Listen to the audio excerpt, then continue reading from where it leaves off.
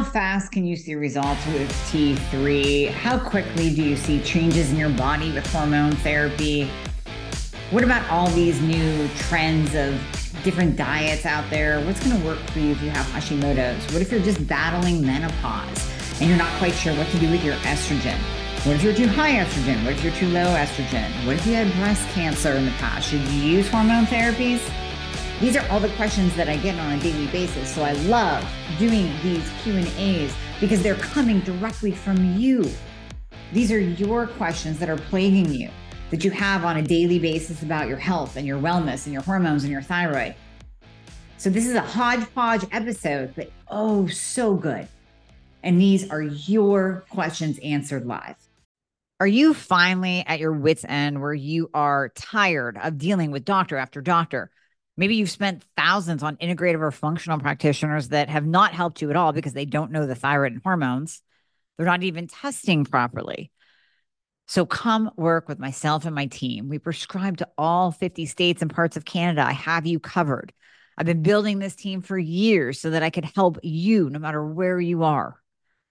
All you have to do is click the link in the show notes, book a free application call. We're going to go over your current health situation, what worked, what hasn't worked, all the things. And then we will pair you up with the right program for you where we will do it all. You will come out the other side of the program, totally optimized, getting your life back. You're going to recognize the person you see in the mirror again. Doesn't that sound absolutely amazing? Well, it might sound like you don't even believe it, but I promise you, we will take good care of you. So click the link in the show notes, book a call today, and we'll be talking to you soon. I love these podcasts the best. I love these meetings the best. I love the Q&As because it's you, it's my audience, literally bringing your questions, your woes, your symptoms, your frustrations, your stories to the table for us to delve into and weed through and really try to help you and help you gain the answers that you absolutely need. So I personally love it. And this is a really good one. I like to mention this one because I've heard it more than one time. So this is Karen. She's asking if I have added T3, liothyronine, to my regimen and I've begun to sweat a lot more. Is this a good sign or a bad sign? Note, I also for years have taken T4 only and many of Dr. Amie Horniman's supplements. So thank you, Kara, for taking the Fixer line. I'm sure it has helped you tremendously. And here's the thing. When you are getting optimized, when we add in T3, because T3 is, we'll call it a stimulant because it does have a stimulant effect. I mean, for sure, it absolutely does. So when we add in T3, you're increasing your metabolism. You're increasing all metabolic processes. So that's why when we talk about adding T3 in and your hair growth cycle all of a sudden speeding up, and then people say, oh my gosh, I'm losing more hair. Well, that's just your metabolism. So when I say metabolism, yes, that is fat burning, but it's all body functions too. It's your hair growth. It's your temperature control. And this is where it starts to apply to you, Kara. As your metabolism increases, or as even the process of burning stored body fat increases, you can get an increase in your basal body temperature. And basal body temperature is actually one of those vital signs that we measure when we start someone. Sometimes, I don't do this with every patient, but you will see this in the different thyroid Facebook groups. Jenny Bothorpe writes about it, that taking your vital signs after you start taking T3 actually can show and track improvement. So when we take things like your body temp, first thing in the morning, first thing as soon as you open your eyes, and you want to take this body temperature before you take your T3. So body temperature, heart rate, and blood pressure, we should see as you are getting optimized and adding that T3 into your regimen and hopefully working with someone that knows what they're doing and not keeping you on 5 micrograms of T3 because it's itty bitty. When you're adding in that T3, your body temperature starts to rise as your metabolism starts to burn. That's why we call it get the fire burning. There's something to that in terms of increasing your body temp. You're going to kind of feel it. You're going to feel a warmer sensation in your body. And for some people, it can get a little uncomfortable. Maybe you sweat a little bit more. Now, for most of you, I've heard the stories of, oh my gosh, I haven't sweated at the gym. Like I'm a non-sweater, if that's a word. But now all of a sudden I'm actually sweating. And that's a good thing. That's your detox pathways working. You should sweat. If you don't sweat, that's a problem. Just FYI. That's a problem with your detox pathways. That's usually an insight into a deeper problem. I've heard many of you say you get in the sauna and don't sweat. That's a huge problem. So as we start increasing your metabolism, your body temp is going to go up. You're going to get warmer. Now, here's where we have to balance things out. Here's where we have to say, well, can you become comfortable with it? Can you change your ambient temperature to become more comfortable with your new metabolism? Or do we have to back off on your T3 a little bit? Now, for me, I hate the heat. Many of you know that about me. I say it all the time. Hate the heat, sleep in 65 degrees, and keep my house at around 67 to 68 ongoing through the day. Many people have come over with their sweaters and their jackets because they know it's kind of a refrigerator in Amie's house. But that's how I like it. If I go somewhere and let's say somebody supposedly has the AC on, but it's set at 75, 72, that's too warm for me. No go. Mm-mm. And any temperature above 80, I'm miserable. But I will take that as opposed to reducing my T3 and gaining weight and being tired and losing my hair. I can get cooler. It's not always easy, but I can get cooler. Here's the differentiating factor, though, and to kind of dive into Kara's question a little bit more. Is it low estrogen or is it increased metabolism? So with low estrogen, you can also get hot flashes. It's not going to be an overall body sensation of being warmer. It's going to be that flash. It's going to be, and all my menopausal women out there, you know what I'm talking about. It's that sensation that comes over you that is like a heat wave and you start to sweat. I mean, this will mainly be at night. We hear the term night sweat, but it can occur throughout the day too. This is where you'll see movies depicting a woman standing in front of the freezer with the freezer door open and her head in it. That's a hot flash. So you have to kind of tune into your body and pay attention to the differentiating factors of what is it? Is it that you're just a little bit warmer? Or is it that you are having a low estrogen moving into perimenopause, menopause, hot flash? So that's where we have to differentiate. So let's see. This one is from Carrie. She says, hi, I'm new here, but I've been on Levo 75 micrograms for at least 10 years. Changed my diet, avoid sugars, seed oils, all those things. Been feeling way better. I'm taking thyroid fixer supplement. Only taking it for 2 days, but I like it so far. That's cool, Carrie. Prior though, been having palpitations again. Had a thorough cardiac workup a few months ago. Heart is fine. I remember taking a higher dose of Levo and this happened too. Has anyone taken their doses every other day? I was thinking of trying that. No, Carrie, no. Here's what you got to do. Number one, you're on T4 only. So when we're talking about heart palpitations, we can get heart palps when you just simply add in T3. Some people will get just a palpitation. Now, there's a difference between heart racing and tachycardia and a few just palpitations here and there. And Weston Childs talks about this as well. We talked about it on the joint podcast that we did. That, sometimes we'll hear people say that they have heart palpitations and they'll be working with a doctor and the doctor will rip them off of T3 and they'll say, that's what's causing it. It's the T3 that causes AFib, that causes tachycardia. Well, did you test them? Did you test that person to see if their free T3 is elevated, to see if they are in a true hyper state? Did you do an EKG on them to actually see what the heart rate is? Have you asked them to track the heart rate through the day, maybe wear a wearable? And then that way you as a patient can actually see, listen, am I getting just some palps, some blips here and there? Or is my heart going to like 175 as I'm sitting in the chair working? If you're running a marathon or basically doing cardio at your desk, that's not a good thing. That is tachycardia. That is too high of a heart rate and something needs to be adjusted. If you're having heart palpitations, that can actually be from being hypo or from having an elevated reverse T3. So Carrie, you're on 75 micrograms. You've been on T4 only for 10 years. And again, I will say this stat over and over again till the day I die. 2% of the population does well on T4 only. 98% do their best on a combination of T4 and T3. So the chances of you, Carrie, falling into that random 2% of people that you're doing so well on T4 and all you have to do is take it every other day. No. I want you to get your reverse T3 tested. I want you to work with a doctor that knows what the hell they're doing and will do something other than T4 only. And then we can address your heart palpitations. Because if that reverse is above 12, and if you have all the other symptoms, so you mentioned the heart palps, but you didn't mention whether or not, are you gaining weight? Are you tired?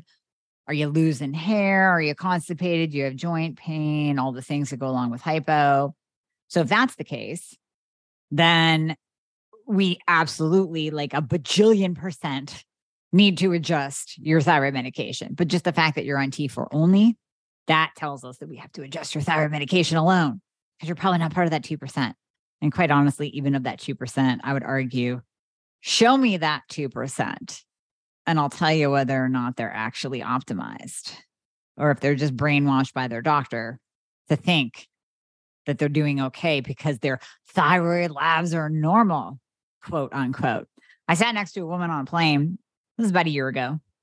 And we were talking about T4 only, hypothyroidism. Of course, you ask, what do you do? What do you do? And she said, I'm on Thyroid and I'm great. I think I'm fine. My doctor tells me that I'm normal and all my labs look good. And I mean, no judgment. Listen, you guys can be happy at any weight. As long as you're happy with your body, that's cool with me. But there's also a point at which carrying around too much weight and this whole, being confident in your body thing, at what point do we cut it off and say, yeah, you can be comfortable and you can rock your confidence, but you're at a weight that is going to cause issues. We know that obesity and carrying extra body weight around comes with type 2 diabetes, an increased risk of heart disease, an increased risk of cancers. Cancer feeds on glucose. And why you can't lose weight. I mean, listen, if you're sporting the standard American diet, eating at McDonald's and Sheets and snacking on your Ritz crackers and cookies at night, that's on you. And something's probably going to come of it, right? You're probably going to get diabetes. It's probably going to, unless you're a genetic freak, probably going to backfire. And you're going to get some health issues down the road, if not sooner than later. But if you are trying all the things and you're eating clean and you're carrying around the extra weight and you're just trying to be okay with it, but yet I'm not comfortable. I am not comfortable. My back hurts because literally I have an extra 25 pounds that I'm carrying around, 50 pounds that I'm carrying around, but I don't have any diseases yet, but I'm not comfortable. That's a red flag. That means you're not optimal. Don't let your doctor tell you your numbers are optimal. And that's what I would argue with the woman on the plane. She said that she was optimal. I'm sure her doctor told her she was optimal, but by no means did I see optimal. I saw an issue that needed to be addressed. Okay. Keep the questions coming. So I have one from Meg. She says, can free T3 be too high? And it can. So let's break down all the times that it can and when you might see an elevated free T3 too high. So number one, let's say you are actually hyper. So this is the profile of a true hyperthyroid person. TSH is going to be suppressed. Free T3 and free T4 will be elevated. And that individual will report hyper symptoms. They will say that they are, I call it icky and sticky. They will say that they are jittery and uncomfortable and just, I don't feel comfortable in my skin. I feel like I'm crawling out of my skin and I have insomnia and I'm more anxious. And maybe they're losing hair. Maybe they're losing weight. I've seen hyperthyroidism without the weight loss as well. They could be getting some thyroid eye disease, bulging of the eyes. That is true hyper. Oh, and all the symptoms that we just talked about. the tachycardia, the elevated heart rate. These are the people that will report that they're literally sitting there. I go, what's your watch say? I'm like, well, I'm sitting here and it says like 140. I'm like, that's a problem. That's a little bit too high if you're sitting at your chair. So for those people, we would classify them as hyper. We have another group that might have an elevated free T3. And to those people, as soon as I see it, I go, did you take your medication before you got these labs done? And normally they say yes. Because I've shared mine. I did a little screenshot of it. This is about a month ago, where just for shits and giggles, I took my T3 medication before I went to the lab because I just wanted to see. And many of you know I'm on 75 micrograms twice a day. So I took that 75 before I went to the lab, about 4 hours. 4 hours is the T3 peak. And I came back with a free T3 of above a 20. Now, we all know what conventional medicine would tell me, right? You're hyper and you're going to lose bone and you're going to have a heart attack. And give me that T3. I'm taking it away from you. Now, let's say I got caught up in the conventional system like many of you have been. And let's say they did that. You would see me a week from now, 10 pounds heavier and thoroughly depressed. So I wouldn't be on here with you. My brain would start to shut down. I'd stop functioning very well. In a couple of weeks, I'd probably be 20, 25 pounds heavier, losing some hair, constipated, super fatigued.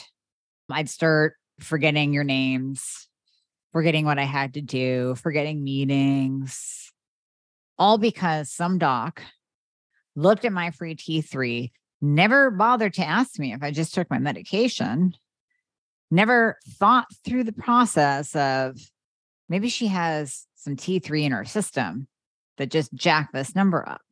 Maybe she took biotin before her labs. Biotin's probably not going to push you over a 20, FYI, but it will artificially raise your free T3 level. All of these things need to be asked if you come back with an elevated free T3.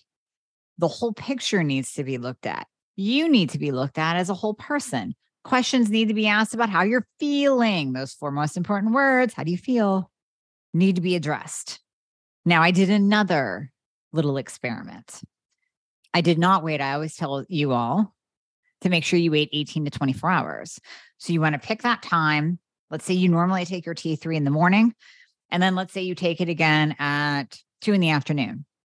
and you're going for your labs the next day, we'll say at 7 a.m. Well, okay, that's that 17-hour block.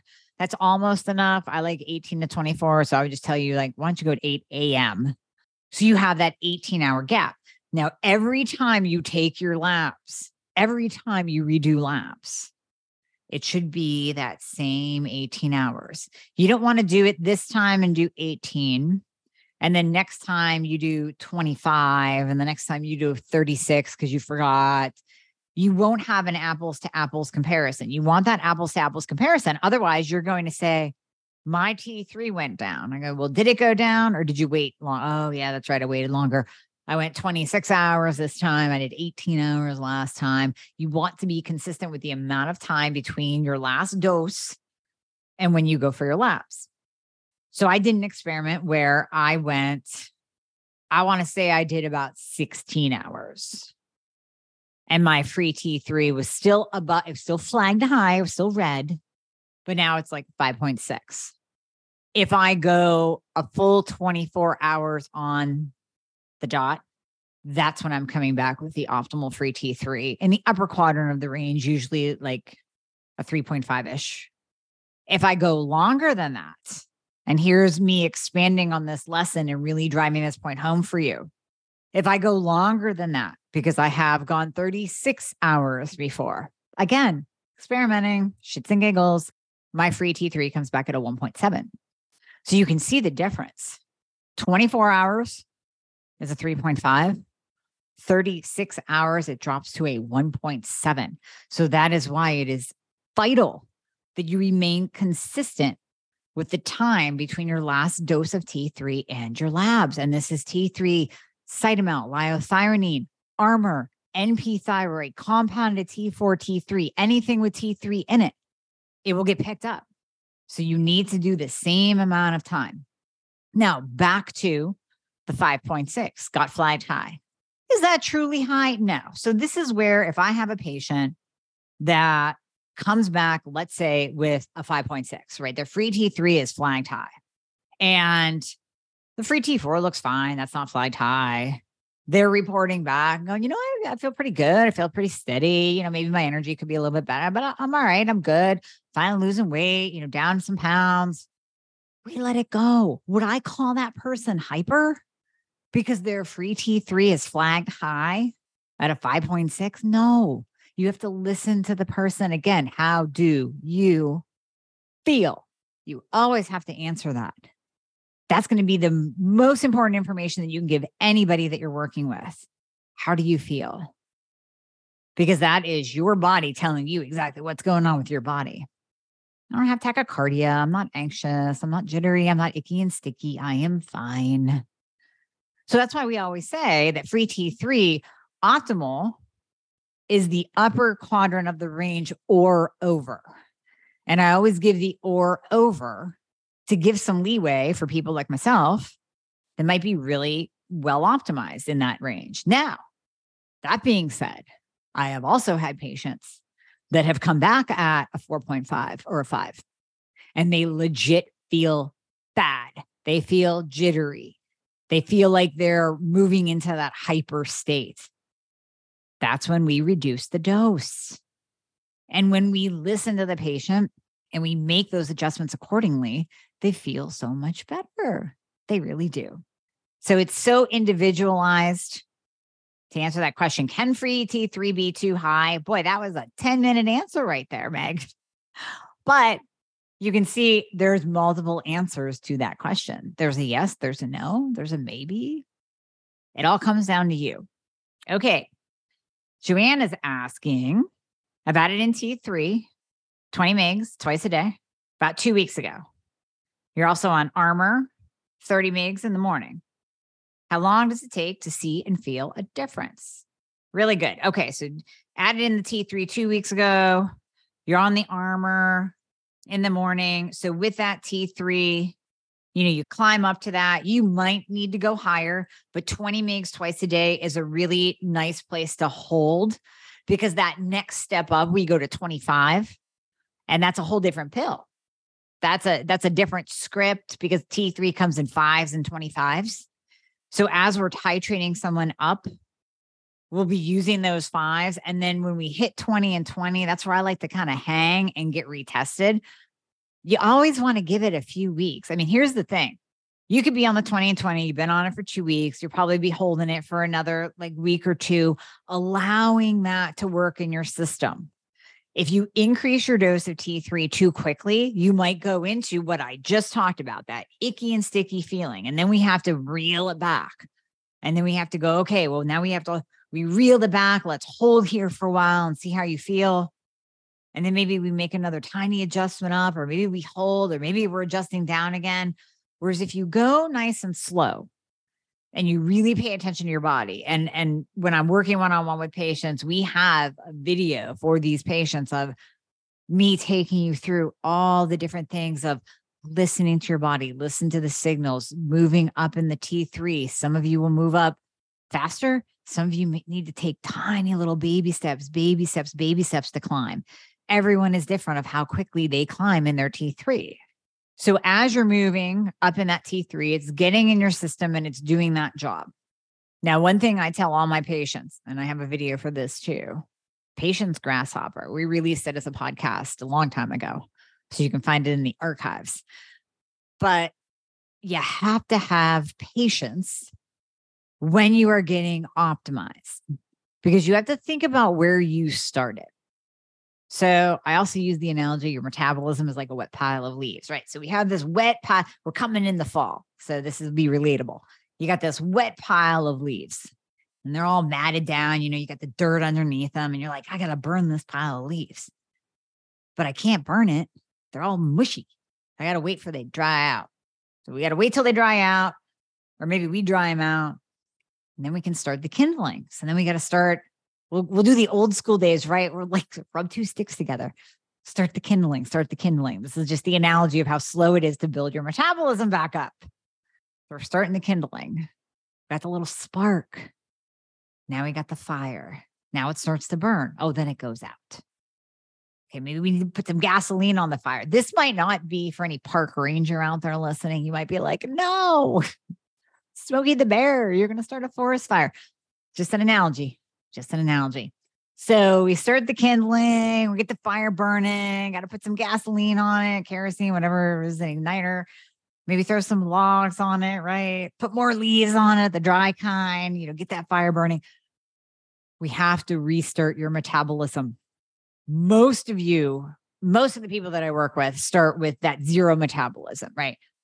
Free T3's in the toilet, testosterone's in the shitter with it, insulin resistance is on board, all of the things that relate to a metabolism, having energy, burning fat, clearing the brain fog, changing the diet over, lowering, even that change from being a sugar burner to a fat burner, lowering that sugar load, that glucose load, lowering the insulin that is so inflammatory. That shift from being a sugar burner to being a fat burner can take months. If we're rebuilding your hormones, that can take 90 days. So I give all my patients a what to expect document too, so they can kind of track. So it's like, if we are addressing hormones, 90 days. If we are addressing thyroid, that, you might start to see little glimmers of light, little sparks in the fire. You might start to see that really at the 4-week mark. And especially once you hit that optimal dose, once we do that climb in the T3, retest, see what things are, listen to you as a patient, how you doing? Okay, let's do another increase. So once we get you to that kind of coasting level, we're like, I think this could be it. You're going to start to see those changes. So every week, a little bit better energy. Yeah, my brain fog's a little better. I think my clothes are fitting better, but I haven't seen it on the scale yet. But I'm starting to see things shift. That's all I want to hear. Just that shift is telling us that things are working the right way. Now, as we start to move you into a more optimized state, that's where usually like the 2-3 month mark, that's when the weight starts to come off. You'll see the movement on the scale. Clothes start to fit better. Energy usually is one of the first things that people notice is the energy and the brain lighting up. Reduction in the poofiness of your face, under eye bags and darkness under your eyes, that will start to diminish. You'll start to poop every day. You might start to sleep a little bit better. It's these little glimmers of change that start to happen. And that's where we know that we're on the right track. I have heard from patients, and I've said this in the past too, makes me smile, cracks me up a little bit. But let's say they're 2-3 months in. I'm so frustrated. I've only lost 3 pounds, 4 pounds. I go, well, what was your body doing beforehand? Well, I was gaining. I couldn't stop gaining. So we're heading in the right direction, right? Because we literally brought you out of that deep, dark hole of gaining to finally not gaining to now losing, where your metabolism is shifting into gear now. Your body is using its stored fat for fuel. That's a beautiful thing. And then they go, oh, yeah. And I remind them, this isn't Instagram before and after day. This isn't a get rich quick scheme, right? It's not a Kim Kardashian ad. You are transforming your metabolism. And I got to tell you, all those before and after ads that you see too on Instagram for different products that claim to lose 10 pounds in 10 days.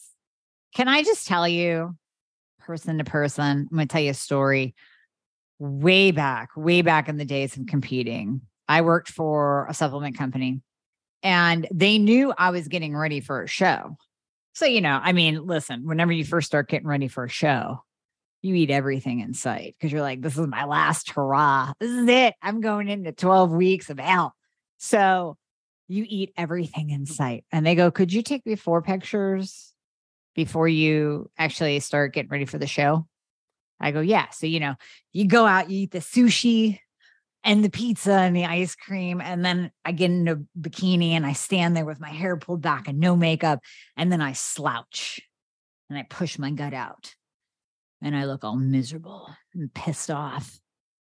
And then they say, obviously we'll give you the product, but could you also take your after shots like right when you're ready for the show? So at that point, I'd been dieting for 12 weeks. It wasn't just the product. It was me dieting for 12 weeks, going to the gym twice a day, total restriction, water depletion the last week of the show. I got spray tan. I got, did my hair, did my makeup, took my after photos. And they still, and this is way before Photoshop and Instagram filters. I mean, we're talking, I don't know, 2006, maybe. They still Photoshopped my arms and my waist to be smaller than it was days for me stepping on stage for a show. I didn't think I needed Photoshopped at that point. I was pretty depleted. I think I was down to 104 pounds. But for the ad, that before and after ad, and hell, we don't even need people to do a show anymore and do a before and after. We can AI generate, or companies, not we. Companies can now AI generate before and after pictures that look 1,000,000% real, like real people, and you won't know the difference. But damn, you will fall for that ad, and it will get in your head that this one thing, or I should be losing 10 pounds in 10 days too. No, you shouldn't, unless you're a Biggest Loser contestant and that's all you're doing. The human body doesn't work that way. And if you have an issue that you're dealing with, like a thyroid problem, like low testosterone, like insulin resistance, it's not going to happen that quickly. So I'm here to reset your expectations. Obviously, share some stories, reset your expectations, and pour some patience into you, because this is a marathon. And getting optimized for any of you on this journey, it's not linear. I will say it again and again and again and again. It is not a linear journey. You will experience improvements and you might experience setbacks and have to be tweaked a little bit. We do a dose change. We figure out it's like peeling an onion too. Sometimes when I'm working with patients, it's like, okay, this is what we see immediately in the labs, and we're moving along, and it's like, oh, what else is going on with this person? Now we have to do a gut test. Now we have to do a cortisol test. Now we have to do some more testing. Maybe we get into the heavy metal mole component that they're not quite doing so well with. And it's peeling that onion. And we see what is holding them up. So it's not a linear journey. You might do really well and then backtrack a little bit and then climb a little bit more and do well. And you're flying high and you're feeling great. Oh no, I backtracked a little bit. To which I always say, it's very important whenever you get symptoms, if you are on that optimization journey, it's very important to stop and pause and say, okay, if I'm fatigued, is this fatigue ongoing? Is it consistent? Has it lasted for more than 2 to 3 weeks every single day? Or is it just random bouts of fatigue? Because you're human, last I checked. So all of us have bad days. It doesn't necessarily correlate to a health condition or something that needs changed. Just might be that you had a bad day. Maybe you got glutened. Maybe you didn't sleep well. Maybe you decided to drink alcohol and that screwed up your sleep. I mean, who knows? Who knows what it is? But you have to look for consistencies as well in your progress. Very important. Okay. This is Tracy. I believe I heard Dr. Amie say that women should have estradiol levels around a 50. And she says, or a little more, but it's usually significant more. Trace, most women feel their best, usually around like 80, 100, sometimes over a little bit over 100. So we look at that estradiol. We look at where you are in your cycle when you test it. We look at where you are in life, like perimenopause, menopause. We look at your FSH. When FSH starts to climb above that 25 mark, that's where we see the conditions of menopause, the weight gain, the hot flashes, the dry vagina, all of that come on. So when I say 50, That's the bare bones minimum to get your protection, your bone protection, your brain protection, your breast protection, your heart protection. I wanted to just kind of spur off on that for a moment. She says, I am nowhere close to that despite being on BHRT. She's asking for published studies that say that it takes a particular number of range on labs for bone protection versus clinical experience. This is definitely documented. Trace, you could go into, I always reference Dr. Lindsay Berkson and Dr. Felice Gersh. Those two women, I believe, just speak so well on the benefits of hormone replacement and specifically the benefits of estrogen. Although Felice, I mean, she'll go into, we did a podcast on progesterone and PCOS. And so she'll speak on a variety of different topics. I believe both of them have published studies on their websites. I know Dr. Lindsay has a Substack page, and she also has, I believe, a membership to her Substack page too, where you can find references. There's another book by Avram Blooming called Estrogen Matters. And I didn't look in the reference section, but he also may have references in there. I bet you he does. I bet he does. That will tie back to the numbers and the protection and the limits that we have to have. Now, you have to remember too, that when Women's Health Initiative study was released, it was the largest, most expensive, and worst done study to date in human history. There are two massive, what do I want to classify them as? Two major impacts to nationwide health that have occurred in the decades that we've all been living. And this is actually a quote from Peter Attia. He quoted and said that Women's Health Initiative study was the biggest detriment to women's health overall that could have ever occurred. Since 2020, we've had one more that I would argue takes first place and fooled a lot of people, but is impacting a majority of health, a majority of women's health, from fertility to menopausal symptoms, to weight, to the inability to lose weight, to myocarditis, to heart. I'm going to put that at the top. I'm going to put the WHI second, because at least the WHI, most of us know and have recognized, is not true. But yet some doctors, similar to the one in the first place, are still brainwashed into thinking that it's real and that data should apply to all women, which is why they still scare you away from hormones. And these are doctors that haven't researched past leaving med school, unfortunately, and will believe anything that is fed into their ears by the WHO. So, Women's Health Initiative study. It was a study on hormones. I'm summarizing. The issues with this study were that, number one, they took women that were already 10 years into menopause. So we know that the benefits of hormone replacement therapy, bioidentical hormone replacement therapy, so I'll get to that in a second, the benefits of BHRT really have their greatest impact in the first 10 years of menopause. After you move outside of that 10-year span, you will still get symptom benefits, but you don't get the stackable bone, breast, heart, brain protection. You'll still get some. We're not saying like, listen, if you're 10 years post-menopause, don't use hormones. You will still get protection. You will still get benefits. You're just not going to get as many. And your response to those hormones might not be the same. So they took these women, they were already 10 years post-menopause. They gave them, ready for this, ladies, synthetic hormones.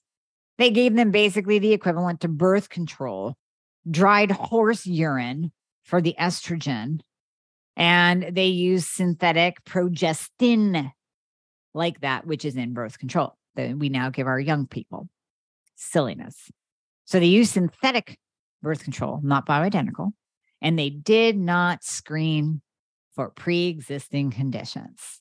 And if you actually break down that study, get a data analyst in there and look at the p-values, and anybody that's done their dissertation or like did any kind of research, you're going to know the p-values.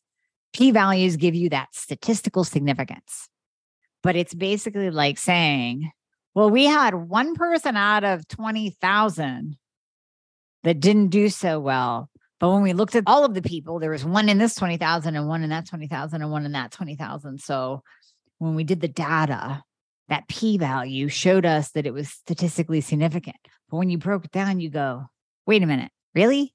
But you had like, I'm just using numbers here. But you're telling me you had 4 people get cancer out of 80,000, and that's statistically significant? But wait, those 4 people, they had a history of cancer. Oh, wait, those 4 people, they were on synthetic hormones. But yet we extrapolate that hormones cause cancer from WHI. Again, I'm sorry, Trace, I had to spin off and answer way more than what you asked because I think it's relevant to say. I think it's relevant to bring up the WHI study because, again, it was the most expensive, worst study, second most detrimental thing to happen to all of our health, specifically women, in all of the decades that we have been walking this earth. So women everywhere back then, my mom included, were ripped off of hormones. And you wonder why we see these women, like my mom, dying of Alzheimer's, increase breast cancer numbers, like through the roof, miserable menopausal symptoms, the see-through hair, the changes in the voice, the widening of the waist. The doctor is telling you, well, your hot flashes and dry vagina, you just got to suck that up. Just part of aging. Whereas when you hear my podcast with Cynthia Thurlow, menopause is a disease state because it opens the door to heart disease, to cancer, to Alzheimer's, to Parkinson's, to neurodegenerative diseases, and all the rest. Doesn't have to be. Does not have to be. All right. We got a couple more. Alexis, my labs are not optimal. My bank account is also not optimal. Okay, girl. Funny, but not. I get it. Yeah, I get it. I'm on HRT for perimenopause, but it's honestly not working. So, and then you say, how would you recommend getting the thyroid meds without out-of-pocket costs? My insurance and my doctor believe in acceptable range, so I cannot get around that so far. Okay. First of all, with BHRT, you say that it's not working, but I don't know what you're on. I don't know your numbers. So maybe they don't have you on the right amount. Maybe they're not addressing all the things. So if your progesterone is low, if your estradiol is low, if your testosterone is low, you have to address all 3. You also have to get the thyroid optimized too, which you bring up. How do you recommend getting the thyroid meds without out-of-pocket costs? Well, there's no way. I mean, all medication costs and the hormones are usually compounded. There's no insurance that we have, at least in the United States, no insurance company will recognize or cover the compounded medications. So that's always an out-of-pocket expense. Now, there are a few for the prescriptions that you can pick up at a pharmacy. There are a few services out there like GoodRx. There's also Mark Cuban has his prescription service. Just search Mark Cuban prescriptions. And he has a service where he firmly believes in bringing patients wholesale costs on medications. It can get a little bit sticky. You have to have your doctor call it in. They don't have all the meds on there. I've heard a couple chirps of issues with it. I'm not quite sure what they are, but at least it's out there. It's out there as an option to obtain cheaper medications, affordable medications, especially if your insurance copays are through the roof, right? That would be my recommendation. And, I'm sure if you post your question to the group, put it as a separate post instead of in here, you might get some more information from group members of maybe how they have gotten around finding less expensive sources for their hormones and for their medication. Now, the hormones, some of them, I mean, listen, you could do over the counter too, but what I find is sometimes that can be even more expensive. So if you're using, let's say, a biased cream, which that can be over the counter. That can maybe do the job, but it might not be strong enough. Progesterone over the counter gets a limit cut off at around 50 milligrams. After you crest 50 milligrams of progesterone, a prescription is required, which is why when we get into the creams of progesterone, that has to be compounded. Oral progesterone is a prescription. You're not going to find that over the counter. There's some liquid progesterones that are okay. Designs for Health has a Progestevail, and that can do the job. But again, it's like 25 to 50 milligrams. So if you're really needing 100 or 200, that's going to be needing to be prescribed. So I would say post it in the group, and you can definitely get some more answers from the group members too. Rita, my hormones have flatlined. My estradiol dropped from 17 to less than 2. Oh, I barely have any progesterone and my testosterone is 13. Well, so Rita, you need hormones. You need hormones, girl. Oh, I can't imagine how miserable you are. Okay, so estradiol, we want that, like I mentioned earlier, we want it above a 50, but you're probably going to feel your best with it a little bit higher. So if we can get you up into like the 80 to 100 range, I think you're going to feel a lot better. Your low estradiol symptoms will improve when we get that number up. Less than 2. I can't even, I want to say I've seen the estradiol number less than 15 a lot because that's usually the cutoff on the lab. I've given out first place trophies to my patients that have testosterone levels that are undetectable, usually less than 3. There's a couple of you tied for first place with that. And progesterone, I see all the time as this postmenopausal progesterone, usually like a 0.3 or less than 0.3 or 0.5. The only way to address this, Miss Rita, is hormones. You need hormones prescribed to you, bioidentical. Now, in a situation like this, I would not recommend what I just said to Alexis. I would not recommend the over-the-counter. It's not going to be enough. A bias cream, an over-the-counter progesterone is not going to be enough. And with testosterone, yes, you can use hormone fixer to get it up, but you're a 13. We have to get you from a 13 to over a 50. For testosterone, it's going to take hormones. Hormone fixer will help. It definitely will. We could probably get you up to like a 30 from a 13, 30, 35. But you'd have to be on it for a long time for it to crest the 50. And we probably have to stack it with something else to really kind of push that testosterone a little bit. I might want to stack it with some DHEA. I might want to stack it with some extra Tonkat Ali if we have to go the natural route. But I mean, listen, girl, if you can just use hormones, use some hormones.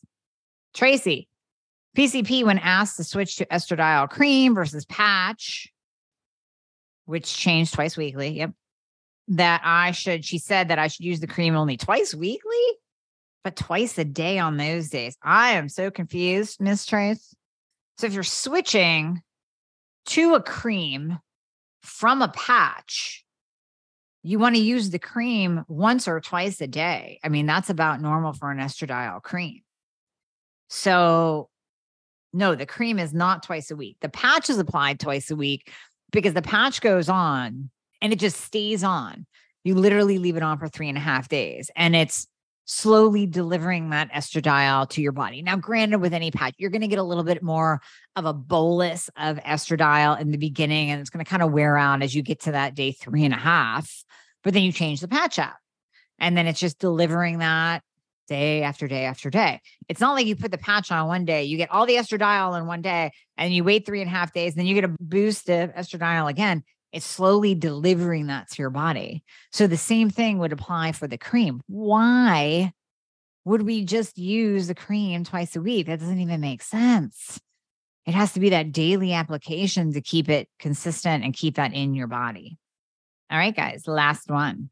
Kylie, what's your opinion on bioidentical hormone replacement after someone has had breast cancer, which tested positive for estrogen and progesterone?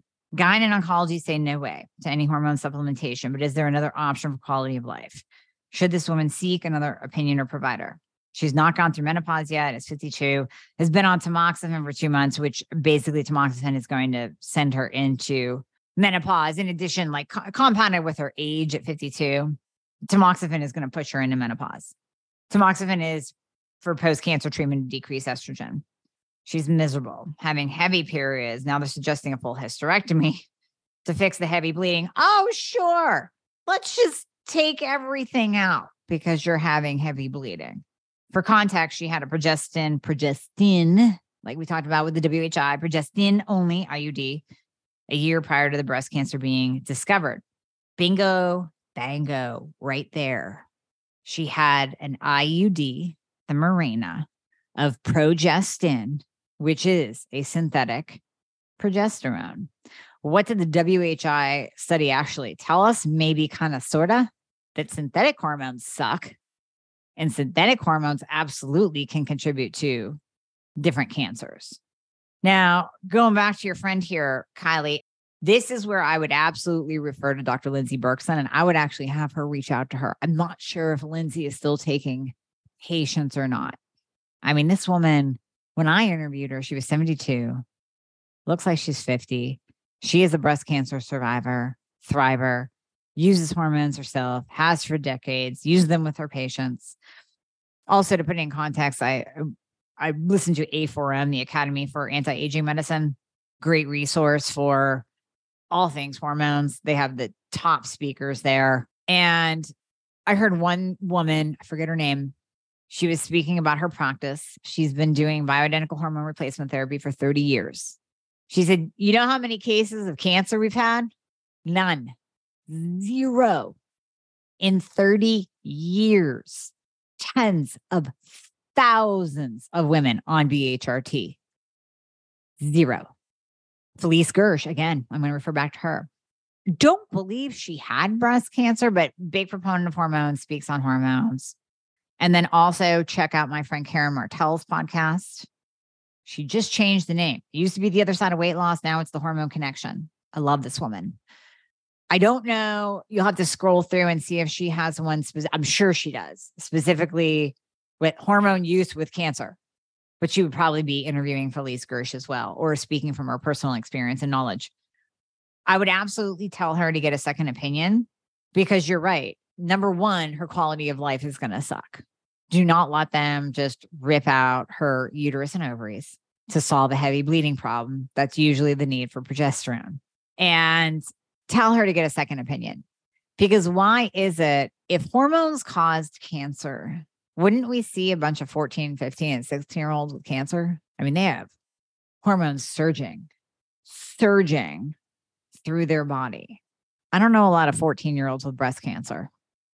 So because we know that hormones are protective, I would have her honestly get a second, third, and fourth opinion and consult with somebody like Dr. Lindsay Berkson that's been there and done that. She's a breast cancer survivor and she takes hormones and she gives them to her patients. Now, I'm sure in the oncology world, and this is not where I claim to be an expert, right? There are, just like you said, the E2 receptor and P2 receptor positive breast cancers. And I mean, they break it down to the tiny little receptors. So this is where you would need someone that regularly works with post-cancer treatment women with hormone replacement. So I would start with Lindsay, and then I would even see, where can it expand out and go from there. If she can't see patients one-on-one, then I would absolutely keep going and see if maybe she has any references for the docs that she'll refer out to that she knows are fantastic with post-breast cancer hormone replacement in women. Okay, you guys, I will be back in here on a regular basis because I love answering your questions live and chatting with you. So thank you so much for jumping on today. And I hope you have an amazing, amazing day. Hey guys, thank you so much for listening to the podcast. I hope you loved it. And as always, if you would be so kind to leave a review if you are listening on Apple Podcasts, that would be absolutely amazing. I read all of them. Also, anything that you hear on this podcast is not intended to diagnose or treat any kind of medical condition. So we always recommend that you check with your medical provider, your doctor, your nurse practitioner before implementing anything that you hear on this podcast. And if you want to find out more about working together, you can click the link below in the show notes to book a discovery call. And there you'll be talking to a member of my team. They are an extension of me. They are amazing. And you and I will talk after that once we get you all signed up and you and I get to work together. All right. I hope to see you soon.